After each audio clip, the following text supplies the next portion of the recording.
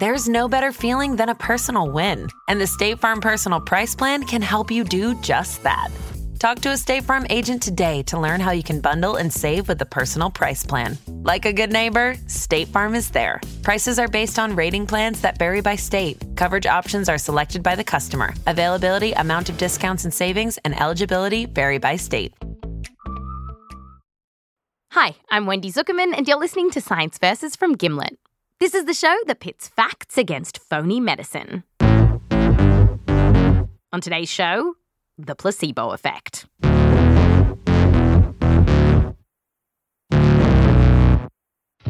We like to turn our noses up at the placebo effect because the idea that people can feel better from a pill that has no actual medicine in it, it sounds kind of ridiculous. Like, how is that possible? But years and years of scientific research has shown that the placebo effect really works. And it works for all kinds of people. People like... my name is Linda. This is Linda Bonanno, and for decades, she suffered with a condition called irritable bowel syndrome. And she said it was awful. To me, it was like your intestines twisting real tight like a rubber band. Sometimes 2 days straight, I'm sick with it. Irritable bowel syndrome, or IBS, is really common. It's where you can get horrible stomach pains, diarrhea, or constipation, and it can be completely debilitating. With IBS, you never know when you're going to be sick. You could be okay 1 minute, and then all of a sudden, it just starts up. And currently, there's no cure. Linda tried everything. Pills, diets. Change this, change that. No, nothing. Absolutely nothing was helping. But then one day, she saw an ad on the telly for an exciting new IBS study. And I says, well, maybe I should, call them up. Maybe they can help me out. So she called the number on the screen and got into this trial at Harvard Medical School in Boston, where a doctor handed her a bottle of pills. It's just a capsule pill. It's got like the powder inside.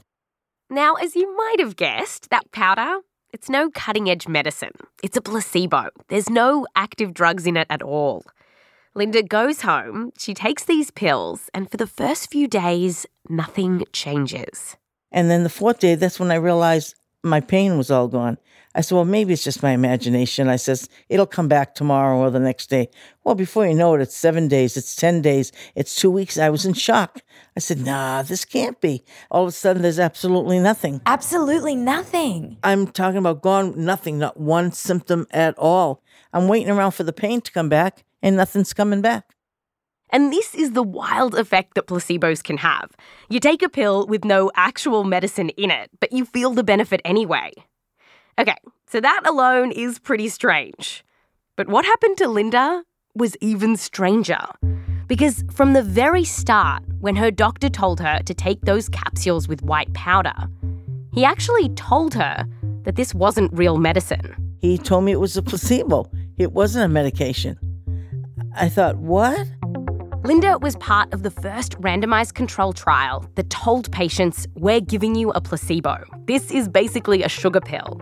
And it involved around 70 people who had had IBS for a while. It compared Linda's group, who were taking placebos and knew it, to those who just kept doing what they were doing. And on average, the people who were taking placebos had fewer symptoms than the other group. I said, this can't be. I'm sick for 10 years. I take placebo pills, and for 3 weeks, I have no problem whatsoever. It's shocking. Wow. It's like I can't make sense of any of it. I don't understand any of it. Today on the show, we are going to try to make sense of what happened to Linda. And we're going to dive deep into the world of placebo. So we called up the scientist behind this experiment. Great. Okay, this will be fun. To find out more about the weird world of placebos. My name is Ted Kapchuk. Ted is a professor of medicine at Harvard University, and he told us that when his study worked, he was shocked. He wasn't even sure how to describe it. It's like unbelievable. I didn't know what to write. I didn't know what words to put into the paper. I had no idea how to explain it. It's still hard to believe. He was so surprised because this experiment flew in the face of everything that scientists thought they knew about the placebo effect. And to fully understand why it's so surprising, we're going to leave Linda's story for now and take you back to a time before scientists were studying the placebo effect. Let's start our story about a century ago. So, cue the flapper music. Perfect. It's just after World War I. There's all these advances in technology and chemistry, and lots of new drugs are being doled out. Good advice. When your digestion is upset and you feel headachy and irritable, take Carter's Little Liver Pills. Grove's emulsified nose drops will surprise you with the way they look and act. Over the next few decades, we got all these wacky-sounding drugs, but also new medicines that seemed much more legit, like drugs for depression and new painkillers. And often patients were feeling better soon after taking them. But in this mix, some scientists started to wonder that maybe there were times when people were getting better, not because of anything inside these snazzy new drugs, but because of something else. Like maybe it was a coincidence and these people were going to get better anyway. Or maybe it was the power of suggestion, like just having your doctor tell you, I'm giving you a brand new medicine, made you expect that you were going to get better. In other words, expectation is a form of mind cures. Like if you think you're going to get better, if you believe you're going to get better, if you expect to get better, you're going to get better if you take that pill. And by the 1950s, you start to see more and more scientists putting this idea about expectation to the ultimate test. They did a bunch of studies where they got a group of patients and gave them state-of-the-art medicine, while another group got a placebo, say a sugar pill. And the scientists ultimately wanted to know, did the drugs win? If the medicine was better than a placebo in a randomized clinical trial, it was legitimate. If it wasn't, it was the dummy prize. It was bogus. It was fake. Quite a lot of medicines were getting the dummy prize back then. That is, placebos worked about as well as a bunch of drugs on the market, like tranquilizers and painkillers. The placebo is this white elephant in the room. And the fact that the placebo effect was so powerful triggered a reckoning. The FDA took notice, and in the 1960s, they brought in new rules to say that if drug companies now wanted to get a drug on the market, they had to show that it was better than a control, like a placebo. And for decades, this is where placebos lived, in the land of clinical trials. And very few people were thinking that maybe placebos could be medicines in their own right. It's been ignored or maligned. It's been put into the dungeon of medicine. Only relatively recently have scientists like Ted freed the placebo effect from its dungeon to see how powerful it really is. And so we wanted to know, what have they found?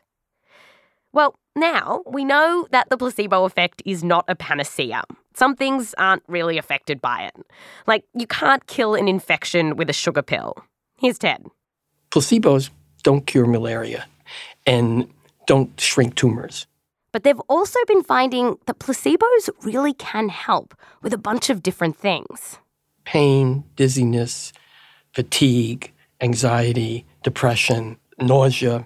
Those kinds of symptoms, the placebo effect can mimic and often rival good drugs in randomized controlled trials.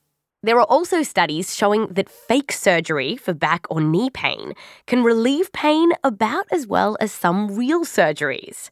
That is, doctors have taken a bunch of people with painful knees, given them an anaesthetic, cut them open, basically twiddled their thumbs for a little, and sewed them back up. Then they compared their pain to a group of people who got real surgery. And in those studies, the real procedure was no better than the placebo treatment. Wow. So people can wake up and they have like a little scar, but nothing's actually going on. And it's really bizarre. The fact that fake medicine can do anything to help with these complicated conditions like knee pain or Linda's irritable bowel syndrome is really impressive. And it got scientists like Ted wondering, how is this working? Like, what on earth is happening in our bodies that we take placebos and feel different? And here's what they've found.